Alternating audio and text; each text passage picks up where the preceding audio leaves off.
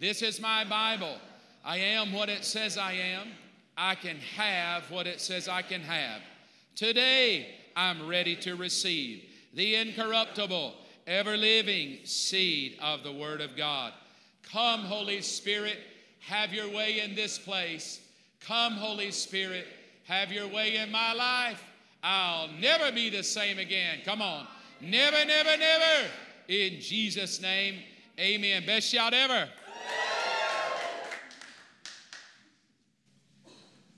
All right, this is Romans 1, verse 18. But God shows his anger from heaven against all sinful, wicked people who suppress the truth by their wickedness.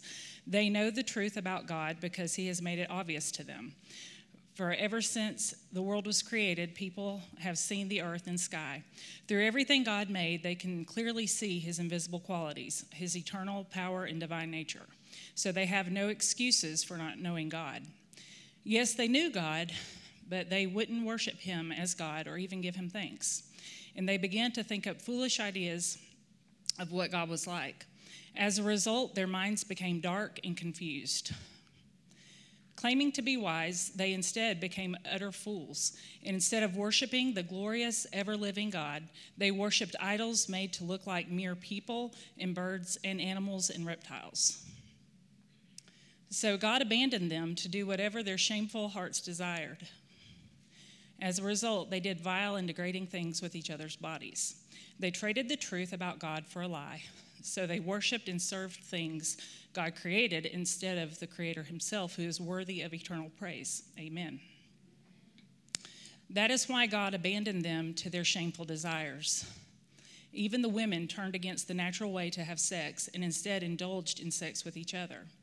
And the men, instead of having normal sexual relations with women, burned with lust for each other.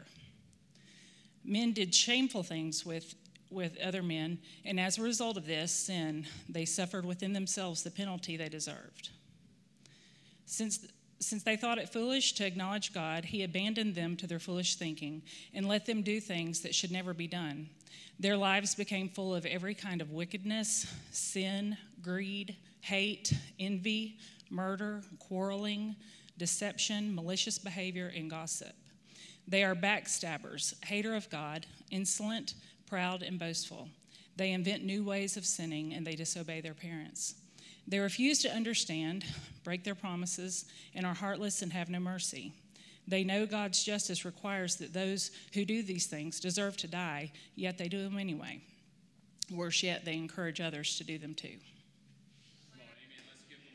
Praise. Hallelujah.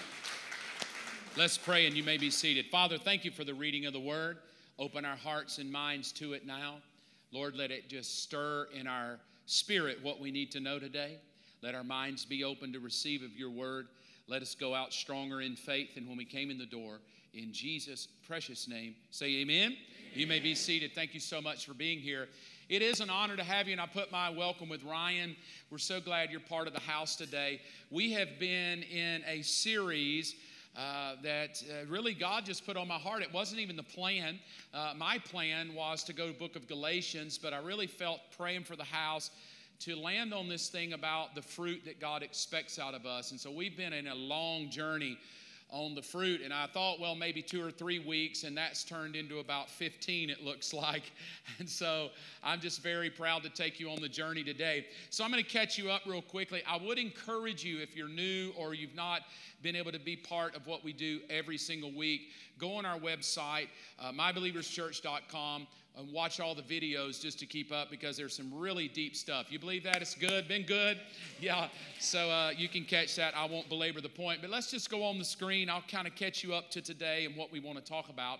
John 15:2, Jesus, these are the words of Jesus. He said, I want you to bear fruit, the very bottom. He said, but I also want you to produce more fruit. And then this second verse of Jesus says this, when you produce much fruit, you are my true disciples, and this brings great joy to my Father. Here's what we landed on. This was about 5 weeks worth of teaching. The fruit God expects is obedience to his wisdom and command. Here's what we found out, though. We cannot obey no matter how hard we try, so we find ourselves hopeless, and we landed on this thought. But The fruit, let's go back. But the fruit of the Holy Spirit produces this kind of fruit. And look at the very bottom.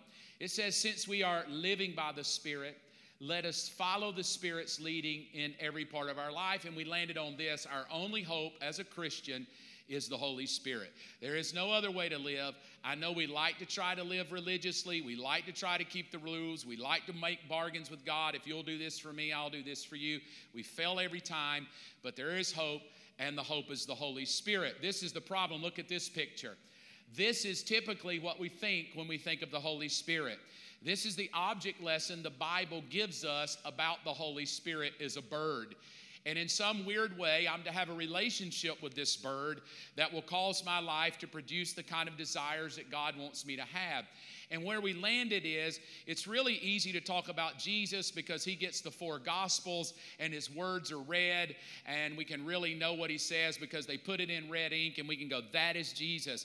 But when you talk about the Holy Spirit, he gets 2 very interesting object lessons connected to him. The first one is wind, and the second one is a bird, a dove. And so it's very difficult in modern thinking of how do I have relationship with wind and how do I have a relationship with a bird. So it becomes very subjective even. You'll hear people say, well, the Spirit said, and you're like, yeah, I don't know.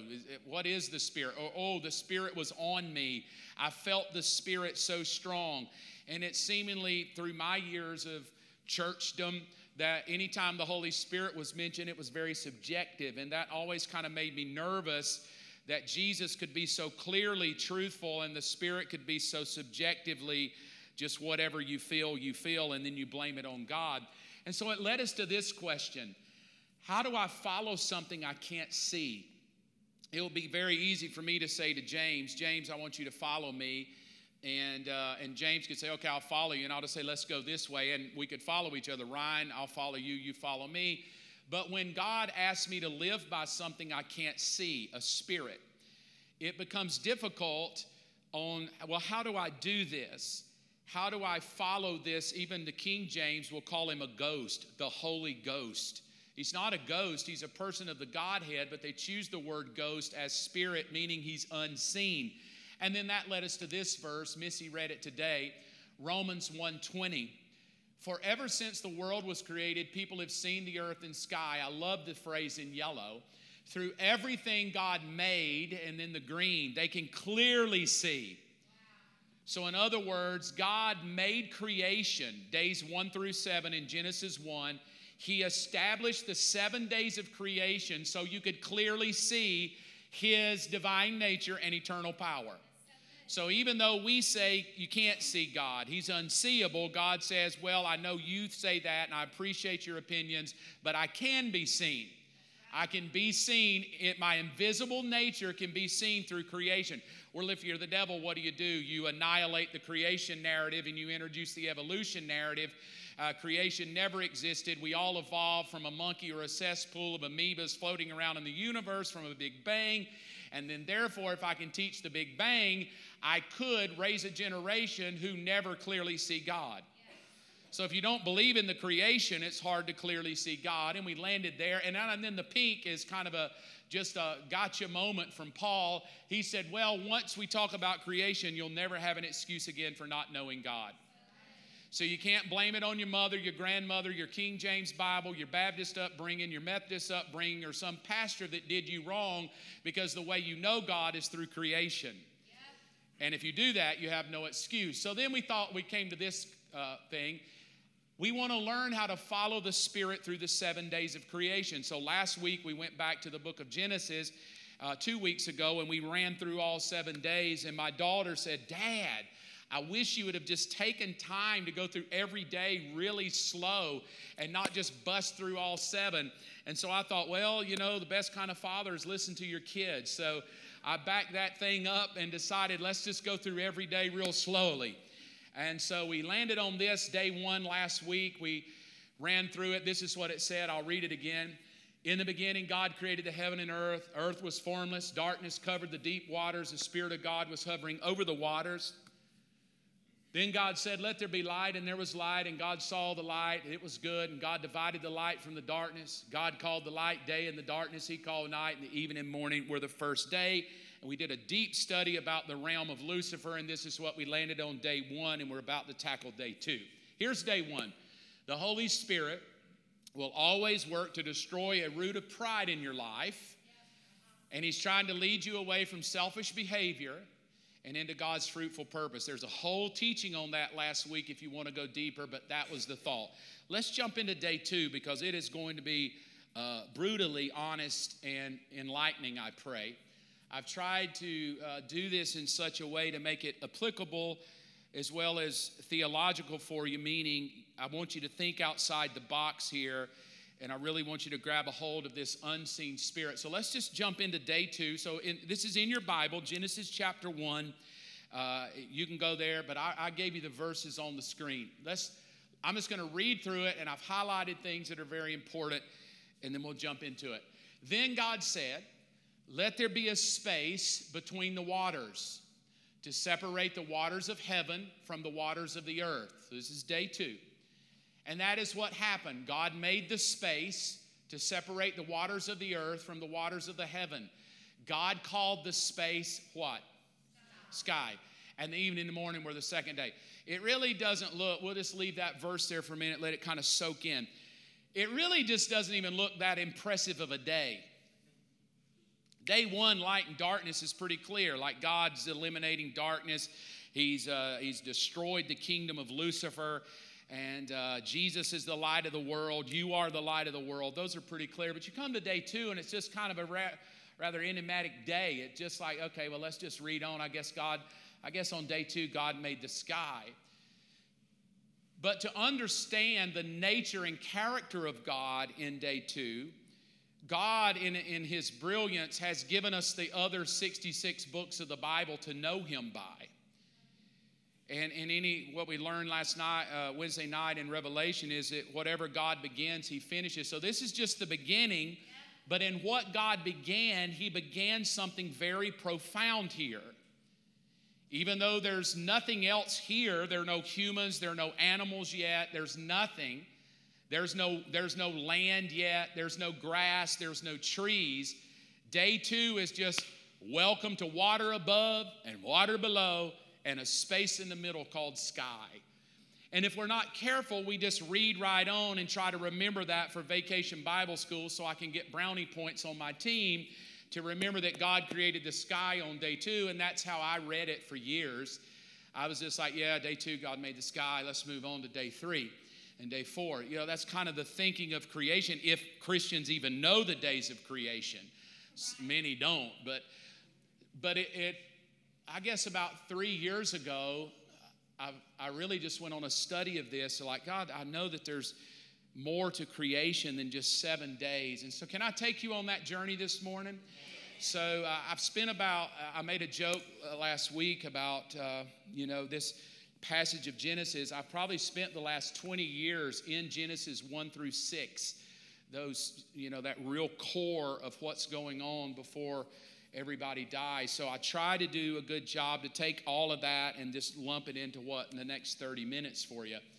And I never mind talking about it with you. All you have to do is take me to Mexican food, give me chips and salsa, and man, I can talk for hours. So let's jump right in and let's talk about day 2. To understand the nature of day 2 and what God did, we have to transport ourselves forward in time. Now, as humans, we don't have that ability.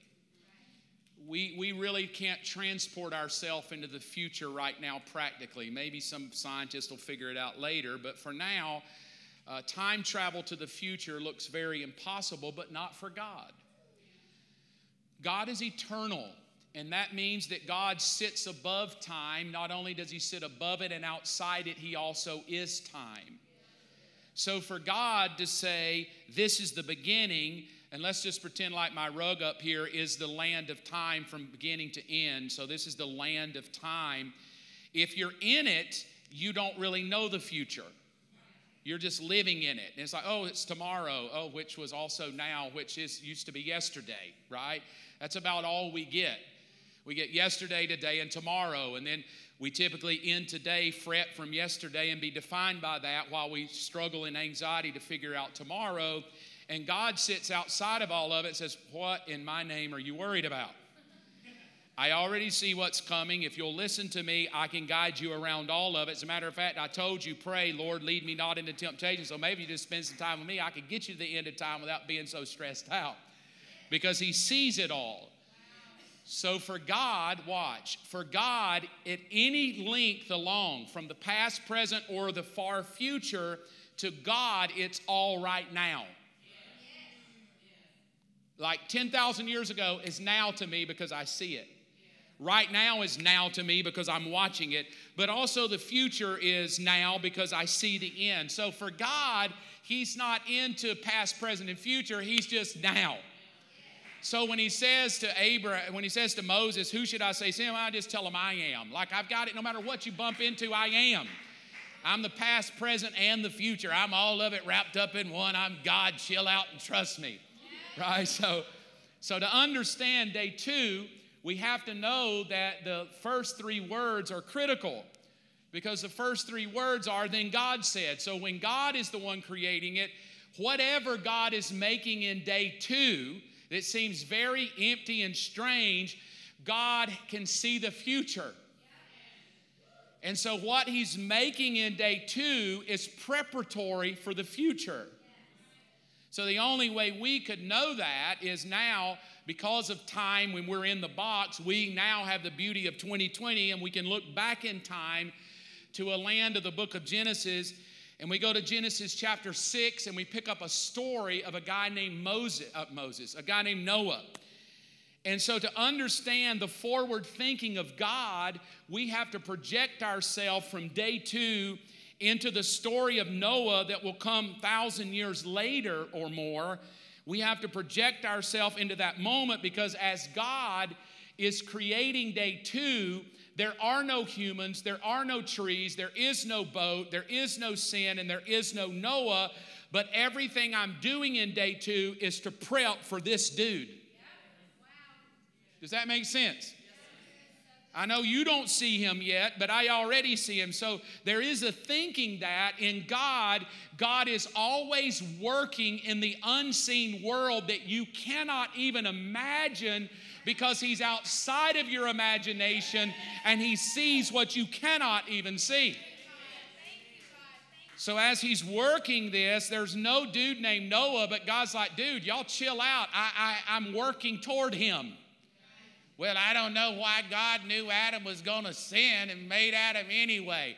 That's because God ain't looking at Adam alone.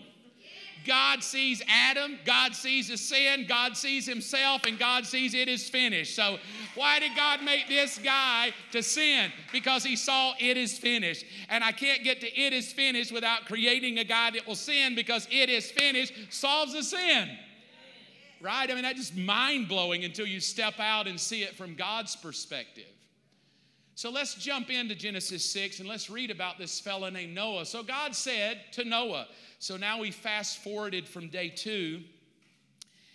And what I hope you'll see is in the story of Noah is the prophetic outflow of what God had done thousands of years prior. And what I would love you to grab a hold of is that God is working things out in your future right now that you don't even know you're going to need. And it also tells me that what you're living in right now could be the prophetic flow of someone 1,000 years ago that was praying and you didn't even know them, but they were praying prophetic prayers, and now you're in the middle of the prophetic prayer going, I don't know why my life's so good. That's because your great-great-great-great-great-great-grandmama was on her knees. You don't even know her.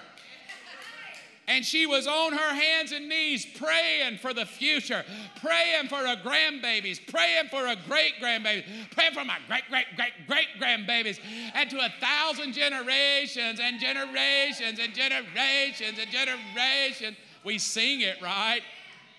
His favor be upon you to 1,000 generations, and the children, and the children, and the children, and the children. So sometimes you wanted the children that has been prayed for 1,000 years ago. And see, that's mind-blowing for us because all we're thinking about, I can't believe it made me wear a basket Target. Oh, God. Like that's the best we can do is we're just stuck in a moment. And God says, no, if you're going to live by my Spirit, you can't get stuck in a moment. I'm in front of you, I'm with you, I'm behind you. And when you get stuck in a moment, you're not living by the Spirit. So, Noah, God said something. Well, wouldn't you love to have been him? And this is the first thing God ever said to you. God wasn't like, let's go get a cup of coffee. Let's go hang out for a day. God just walked up and said, hey, bro, come here. And I'm like, yeah, God, what do you want? Hey, listen, I've decided just to destroy the entire planet Earth. And you know you're thinking, wait a minute, this is where I live. Like you come to destroy my house? You know, I saw a video the other day of Antifa. I guess it's Antifa. I can't keep up with anybody anymore.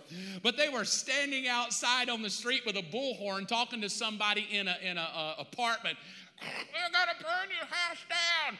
Get out. We're going to burn it down now. The girl in the apartment's crying, don't burn my house down. We're going to burn it down. That's our house. Give us.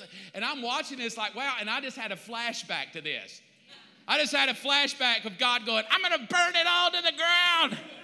Get out now.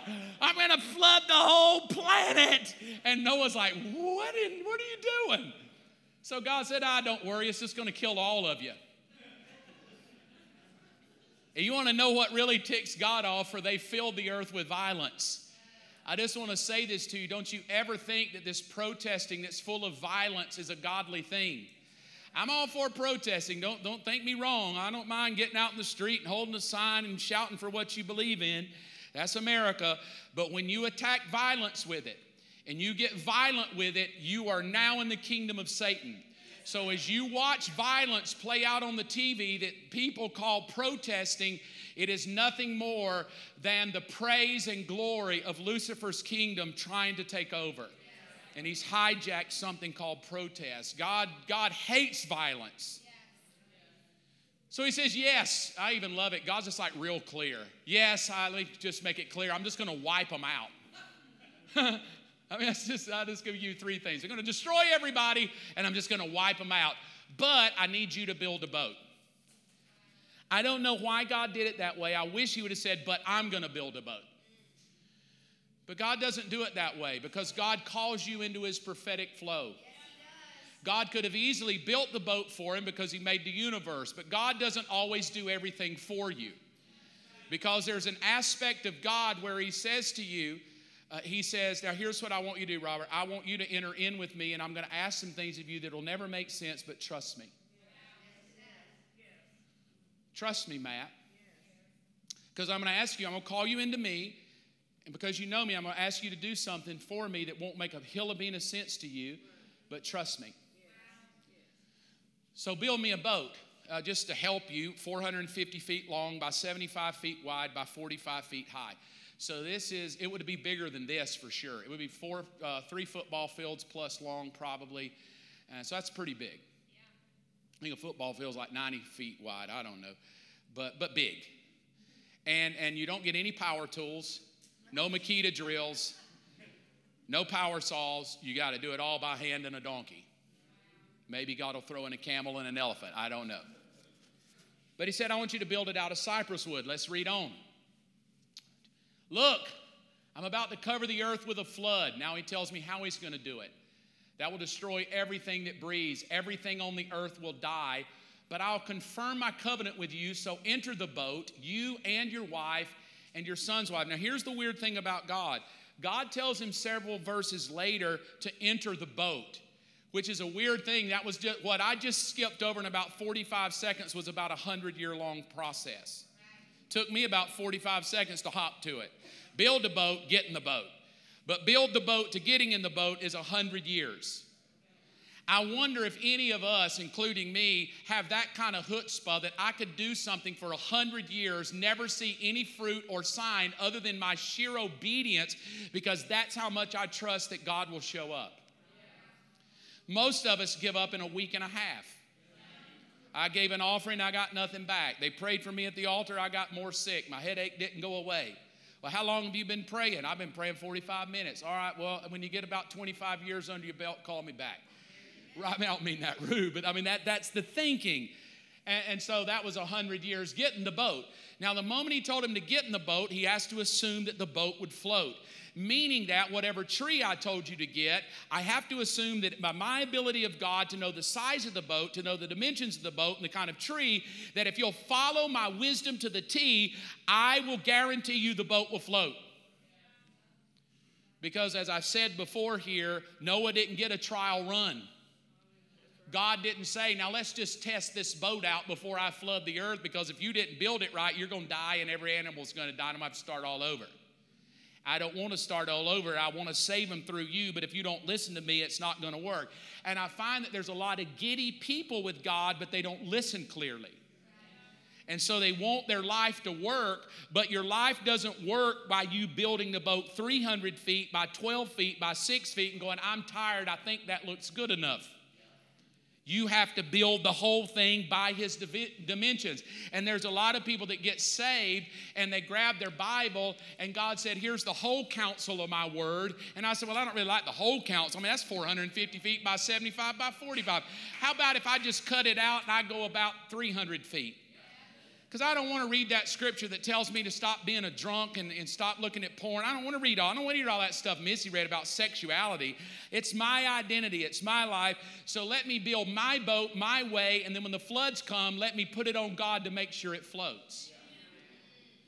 That's Christianity today.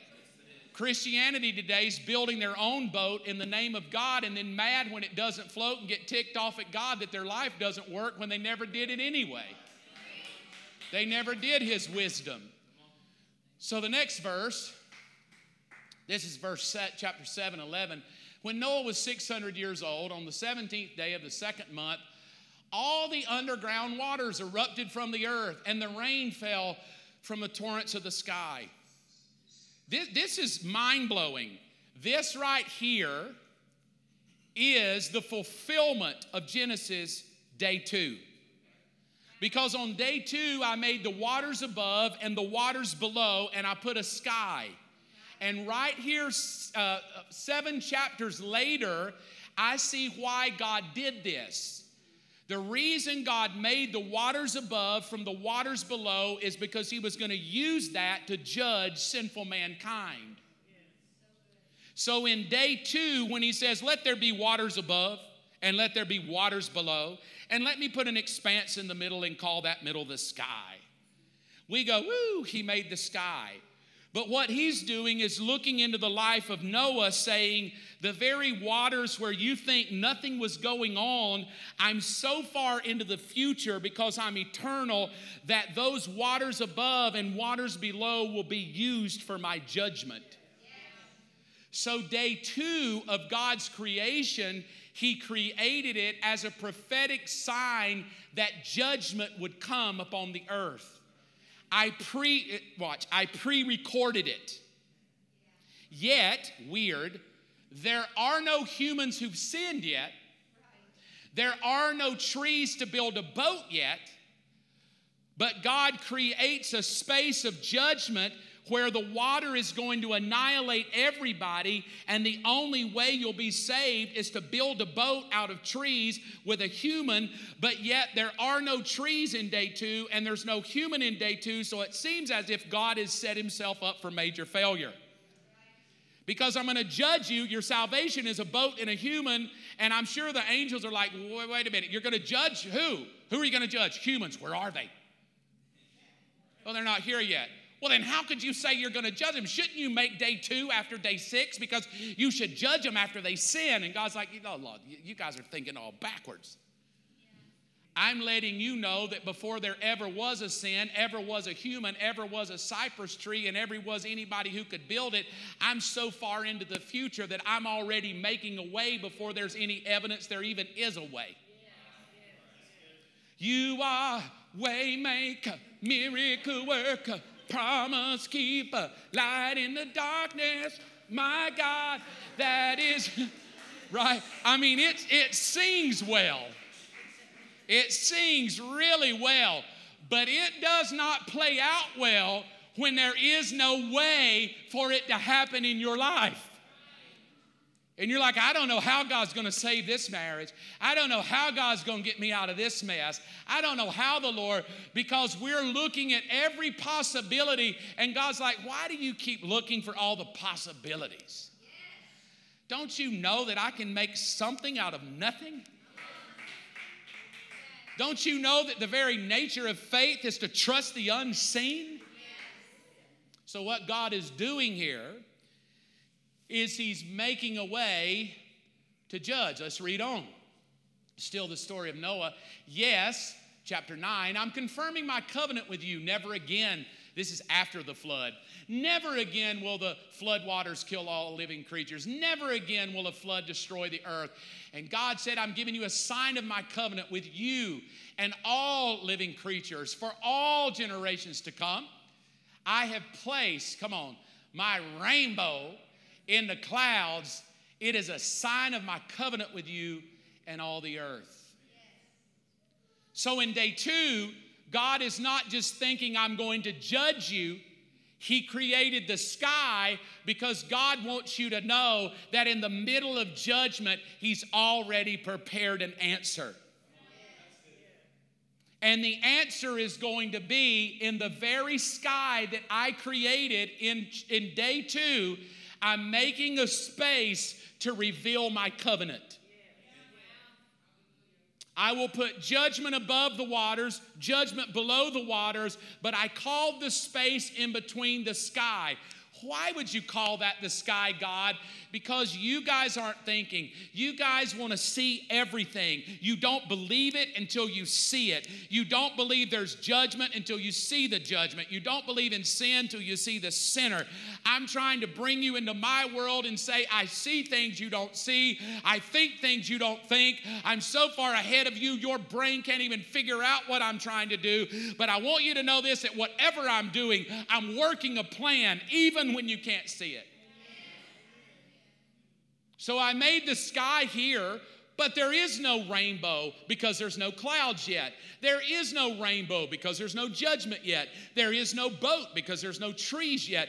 There is no waters above wiping out humans because there's no humans yet.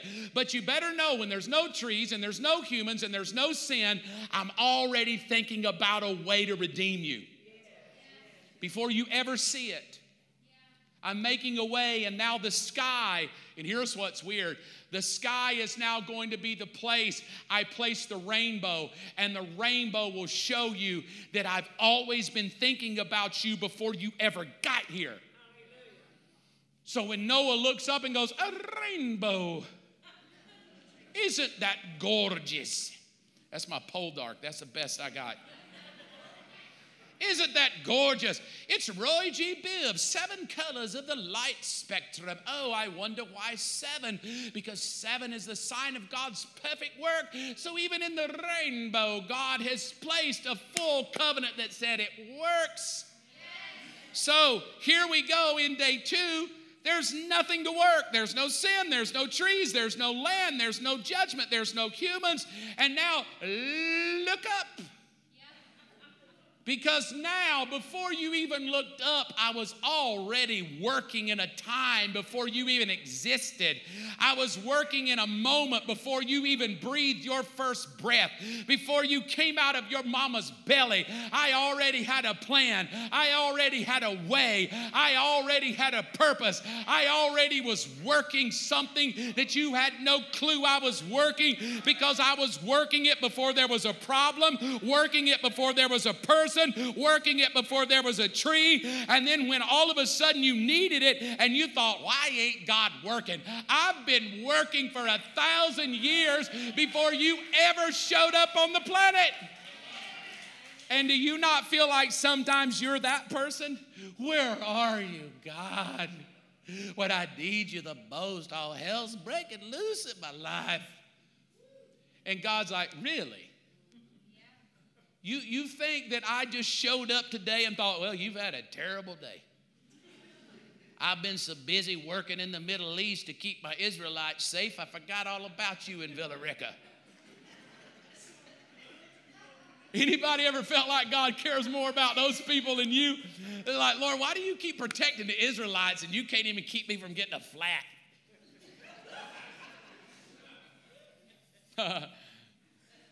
Well, the reality is God didn't forget about you.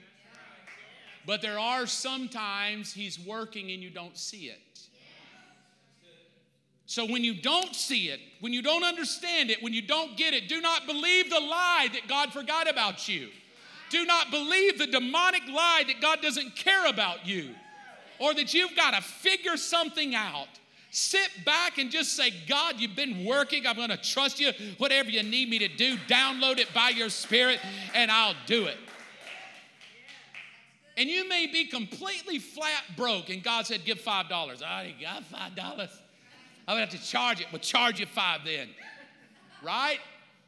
He'll ask things of you that don't make sense. What He did to Noah, build me a boat. I don't even know what a boat is. Okay, just listen and build it.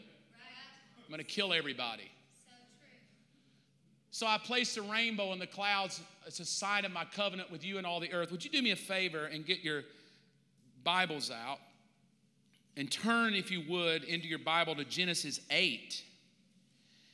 I want to read something. I pray I'm just going to read it, and I hope it just gets into your belly, and then I want to wrap the whole thing up with what I think God wants to say to us about day 2. Genesis chapter 8, verse 1. But God remembered Noah. It almost sounds like God's just been up there the whole year chilling out while Noah's trying to deal with elephant poop in a boat. But when it says God remembered Noah, it's not like He forgot about him, because He's thinking about Noah in day 2 before Noah ever got here. So don't ever think God forgot about you. God was thinking about you before you were born, which is what He said to Jeremiah, before you even in your mama's belly already knew you. Before you ever got here, and your mama named you Ryan. Not Ryan, like you got 2 Ryan names. Well, you know what I mean. Ryan, you know. Ryan, some of you are like, why does his mama name him Ryan? Ryan, you know. Before his mother ever named him Ryan, God's like, I already knew you were going to be here. I knew you before the beginning of time, Ryan. God remembered Noah and all the wild animals and livestock within the boat, and He sent a what? A what? He sent a wind. I wonder why Jesus in John 3 would tell Nicodemus that the Spirit is like a wind. I wonder if God has given us insight that when you're in the middle of a boat with a bunch of stinky animals over a year and a half, and you're having to clean orangutan poop, giraffe poop, elephant poop, feed them all and hope they don't kill each other, and you got your wife to get on the boat with you. Wow. My wife can't even handle the hair of a German shepherd for 2 days, much less all the animals of the whole planet on a boat, and she's got to get in, and there's no AC. Oh, come on, somebody. The very fact that his wife got on the boat ought to tell you God's a miracle-working God. He's a miracle-working God. Why? Because his wife got on the boat. I don't know one modern-day wife that would do that. That's why God doesn't kill us right now. There's not another woman on this planet would go, let me follow that dummy into that boat with all those animals. Most women would be like, peace out, man. You have at it. Just call me on the other side. Hey, by the way, before you go, I'm keeping the kids. Send me some child support. Be keeping all the kids, right? Send them off. I'm keeping the kids. The kids got on the boat. What kind of woman puts the kids on the boat? I don't know. Jesus, and He did it. All right, but God remembered Noah and all the wild animals, and He sent a wind. So get this in your thought. Noah's still on the boat with the animals locked up, and the waters are still on the earth. But I want you to know something. When it's dark, when you don't know where God is, when you wondered if He forgot about you, know this: the wind is blowing. You don't always know when and where, but you better always know He's working. It may not feel like my God is working, but He's working. It may not look like one thing of my situation has changed, but hang on a minute. What you doing? I'm putting my ear up to the side of the boat. Listen, what do you hear? Oh, it still stinks. It's still hot. There's still some animal. I can handle every animal. Could you imagine waking up every blooming morning for a year and a half with a hyena?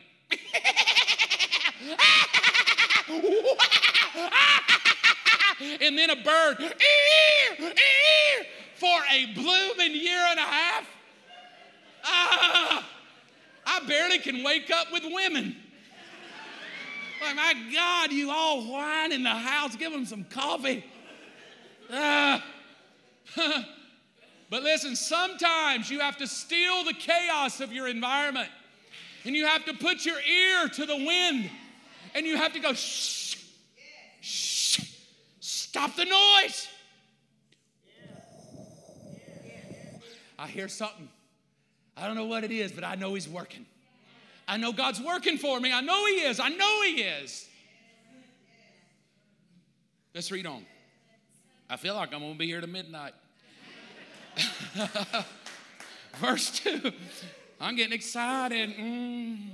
The underground waters, verse 2, stop flowing and the torrential rains stop. So now God's ended the judgment. The underground waters are the waters below. The torrential rains from the sky are the waters above. They stopped. So the flood waters gradually receded from the earth after 150 days. Exactly 5 months from the time the flood began, the boat came to rest on the mountains of Ararat, and 2.5 months later, as the waters continued to go down, other mountain peaks became visible. Another 40 days, Noah opened the window he had made in the boat and released a raven. The bird flew back and forth until the flood waters on earth had dried up. I want you to notice something about this. The first bird he sent out was a raven, and nothing happened. The reason he sent a raven out is a raven was a carnivore. And the raven would go out and eat the dead flesh of the humans and the animals that were rotting on top of the surface of the water. Because I want to let you know that sometimes when you trust God, the only thing you see are dead things. Sometimes you're trusting the Lord and there's no life in sight. You send a raven back and he goes out and flies around, lands on a dead carcass, eats some food, and brings that back to the boat. So I do want to tell you that sometimes when you trust the Lord in the midst of nothing, you have no evidence that He'll heal you. You have no evidence that He'll fix your marriage. If you're not careful, you'll get so focused on the dead things of a raven that you'll forget that there's something God still wants to do. Verse 8, here's what God wants to do. He also released a what? There's the bird I told you about. There's the bird. You ever wondered what a bird could do? So when you see He released a dove and God, Jesus, is going to be connected to a dove, know this.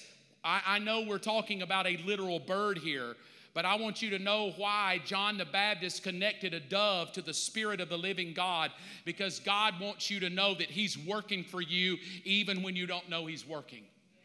And so He sends out a dove.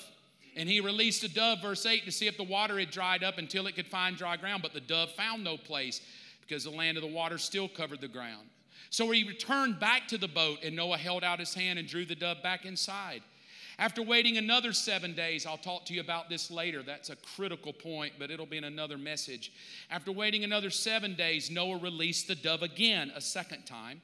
This time the dove returned to him in the evening with a fresh olive leaf in its beak. And Noah then knew that the floodwaters were almost gone. He waited another 7 days and then released the dove again. This time, it did not come back. It's not amazing to me, and I don't think it's a mistake, that He released the dove 3 times. 3 times is how many times Jesus Christ was tempted. Because in every temptation, it will always feel like God is not working for me. In every temptation, it will always feel like, where's God when I need Him most? In every temptation, it'll always feel like it doesn't pay to serve God. So He sends out a dove time 1. Nothing has changed. He sends out a dove again. Well, a little bit has changed, but I'm still in this mess. He sends out the dove the 3rd time. He doesn't come back. All right, boys, let's get off this boat. It's time to get busy living. And that is the nature of the Holy Spirit. The nature of the Holy Spirit, let's go back to our slideshow. The nature of the Holy Spirit is to know this, that He's always working in the middle of the things you cannot see. The Holy Spirit will always remind you that even when you see no visible evidence of a remedy at all, God can always be trusted. always be trusted. So when he's sitting here going, cypress trees and the mess I'm in, God's like, chill out. Before there ever was a mess, I was working. Before there ever was a problem, I was working. Before there was a tree you could see and a boat you could build and a human you could smell, I have always been working. Know this about the Holy Spirit. He wants to lead you into a land where you trust God even when you have zero visible evidence. That is what he's working for. And I know we like visible evidence. I like my money to work. I like my health to work, my marriage to work, my life. And don't we all? But the beautiful thing of the Holy Spirit, and I think we all know it in this planet we live in, life doesn't always go the way we want it to. And when it doesn't, you need to know, even when I see no visible evidence of a remedy, I know God can always be trusted. But what if? I don't even want to know what if. I just know I can trust him. Well, if you can trust him, it seems like he'd have fixed your marriage by now. I know, I've already sent a raven out. He came back stinking. Well, you ought to just give up. You ought to just quit. I know, but hang on. I'm about to send a dove out to check it one more time. Dove came back. See, I told you, God doesn't even care about you. Shut up. I'm going to send a dove again. I'm going to send me a dove. I just will tell you this. You better get somebody on your boat that when the dove comes back doesn't talk you out of it. You need somebody that will not talk you out. I wouldn't send that bird again. It's already come back twice with nothing. I wouldn't even do that. You just wasted your time. I told you. I knew when we got on this boat it was never going to work. You don't need those people on your boat. That's why God only let 8 of them get on there. Sometimes you need to decrease some friends to make sure you can work it out. Come on, somebody. You don't need to load your boat up with people that don't want you to send another dove out. So sometimes you just got to test it again. Well, he told me to praise him. I'm going to praise him when nothing happened. Well, shut up. I'm praising him again. Send it right. I'm just going to keep praising you, Lord. You're a miracle worker, way maker, promise keeper. Oh, God, here's a bird again. Oh, Jesus, I thought this time was the answer. Pastor G prayed a great blessing. I just knew my husband was going to quit drinking when he prayed that great blessing. Oh, nothing got any better. Hush. Pet that little bird. Hey, I need you to rest up, little baby. Why? Because tomorrow I'm sending you back out. You need to eat this cantaloupe because you're going to have a long flight. Some of you aren't nurturing the promises of God. Some of you are cursing his promises. Stupid dove. Give me a buzzard. I'm going to send a buzzard out. No, you need to nurture the promise. I know you're tired, little baby. Thank you for going out. Oh, massage those little wings. Here we go. Please, this time, please. Nothing. Okay, just rest up. We'll go on Friday. Right, every 7 days. You got 7 days. Wonder why 7 days. I won't tell you today. I'll tell you another day. But so many Christians call living by the Spirit hard. It's because they want to send the first dove and get everything. They don't want to have patience. They don't want to have to trust God. They want to see everything. I want the miracle. I want my prayer answered by noon. And so my heart of day 2 is this. Do you trust even when you can't see visible evidence that God is even remotely there? Look at these 2 verses. Hebrews 11:1. You know it if you're a Christian. Faith shows the reality of what we hope for. It is the what? Of what we what? Cannot see. God is working to bring you, Hebrews 11:6, for it is impossible to please God without faith. So basically what God is saying, the only way you can please me is to trust me when you can't see something. You drinking coffee crying doesn't please me. What pleases me is when you trust me and you can't see any fruit at all. That makes me happy. That phrase right there, and it is possible to please God, doesn't even remotely feel good to me as a human. I like to please God when everything's working. I want to make him happy when I'm happy. He says, nah, I'm happy when you have zero. Let me read it in Mark Evans' translation. And God is happy when you see no visible evidence that your life will ever come out of a mess. but you trust him anyway. That makes him happy. Let me pray for you today. I hear what Cameron's playing. Thank you, Cameron. Because he's playing the song Waymaker. I'm sure he'll sing it at communion. Miracle worker, promise keeper. But I want you to look at your heart and your life and your chaos, your marriage, your situation, your reality. Are you really looking at what you can see? And what you can see has frustrated you. What you can see has irritated you. What you can see is bringing you chaos. What you can see. And you may even say, Mark, I've been there, man. I have released 27 doves and nothing has changed. I have gone through every bird I could go through. I have nothing left. I even sent the parakeets out. Nothing worked. I will just encourage you that day 2 of God's creation, where he said you can know my invisible qualities, is even when you don't see it, he's working. Even when I don't feel it, he's working. Even when I don't understand it, he's working. And I have to believe that there are moments in my life I need to put my ear to the side of the boat and I need to hear the wind of his spirit more than I hear the chaos ensuing.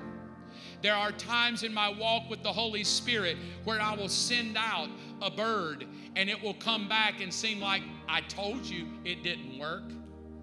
I cannot give up. I have to wait and be patient and send that promise out again. And it comes back, I told you it didn't work.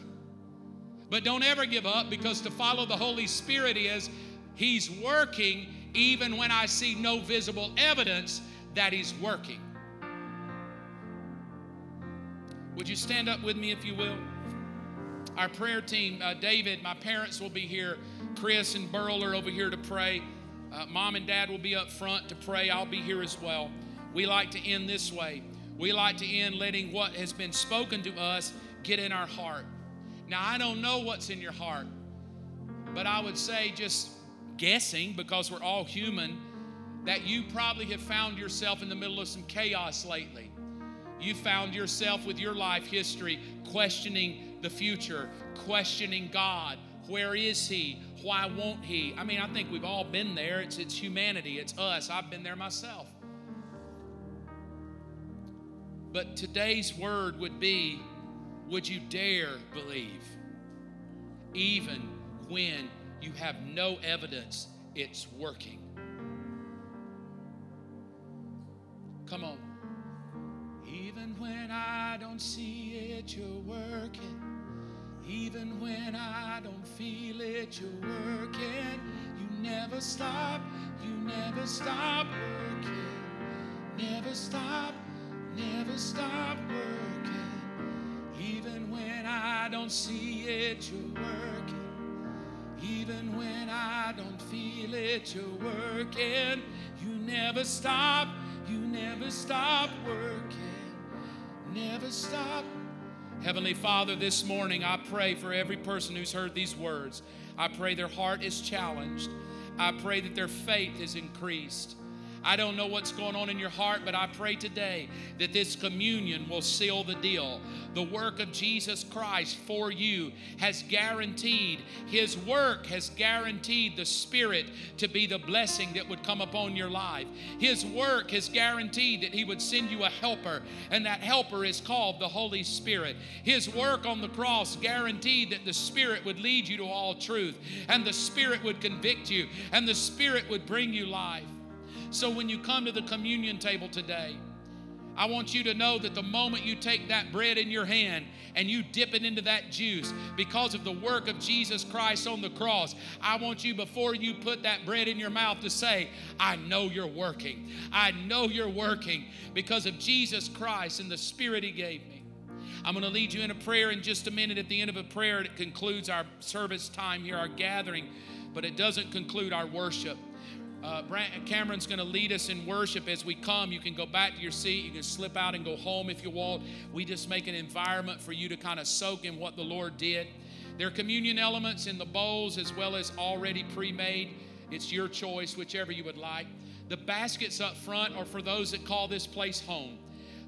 They bring their tithe and they bring their offerings, and this is how we Tell God that we're thankful for the house here. We're thankful for His grace and mercy. So thank you for those that do that. Pray this prayer after me. At the end of the prayer, you may come and enjoy communion and be dismissed. Heavenly Father, today I realize something. I can get frustrated when I don't see it working. But I've learned today, you are working, even when I don't see it. You've thought about me before I ever even knew I needed you. And you've made a way before I even saw the way. So Lord Jesus, I trust you. Be Lord of my life. Be God of my heart. I do believe you died for me. I receive you now as my Lord and Savior. Now come, Holy Spirit, and bring me the life and the power to live for God on this planet. In Jesus' name. Thank you so much for joining us on the Believers Church podcast. If you would like more information about Believers Church, you can visit mybelieverschurch.com. If there's anything that you need prayer for, please email us at amen@mybelieverschurch.com. Thanks again for listening, and we will see you next week for a brand new message.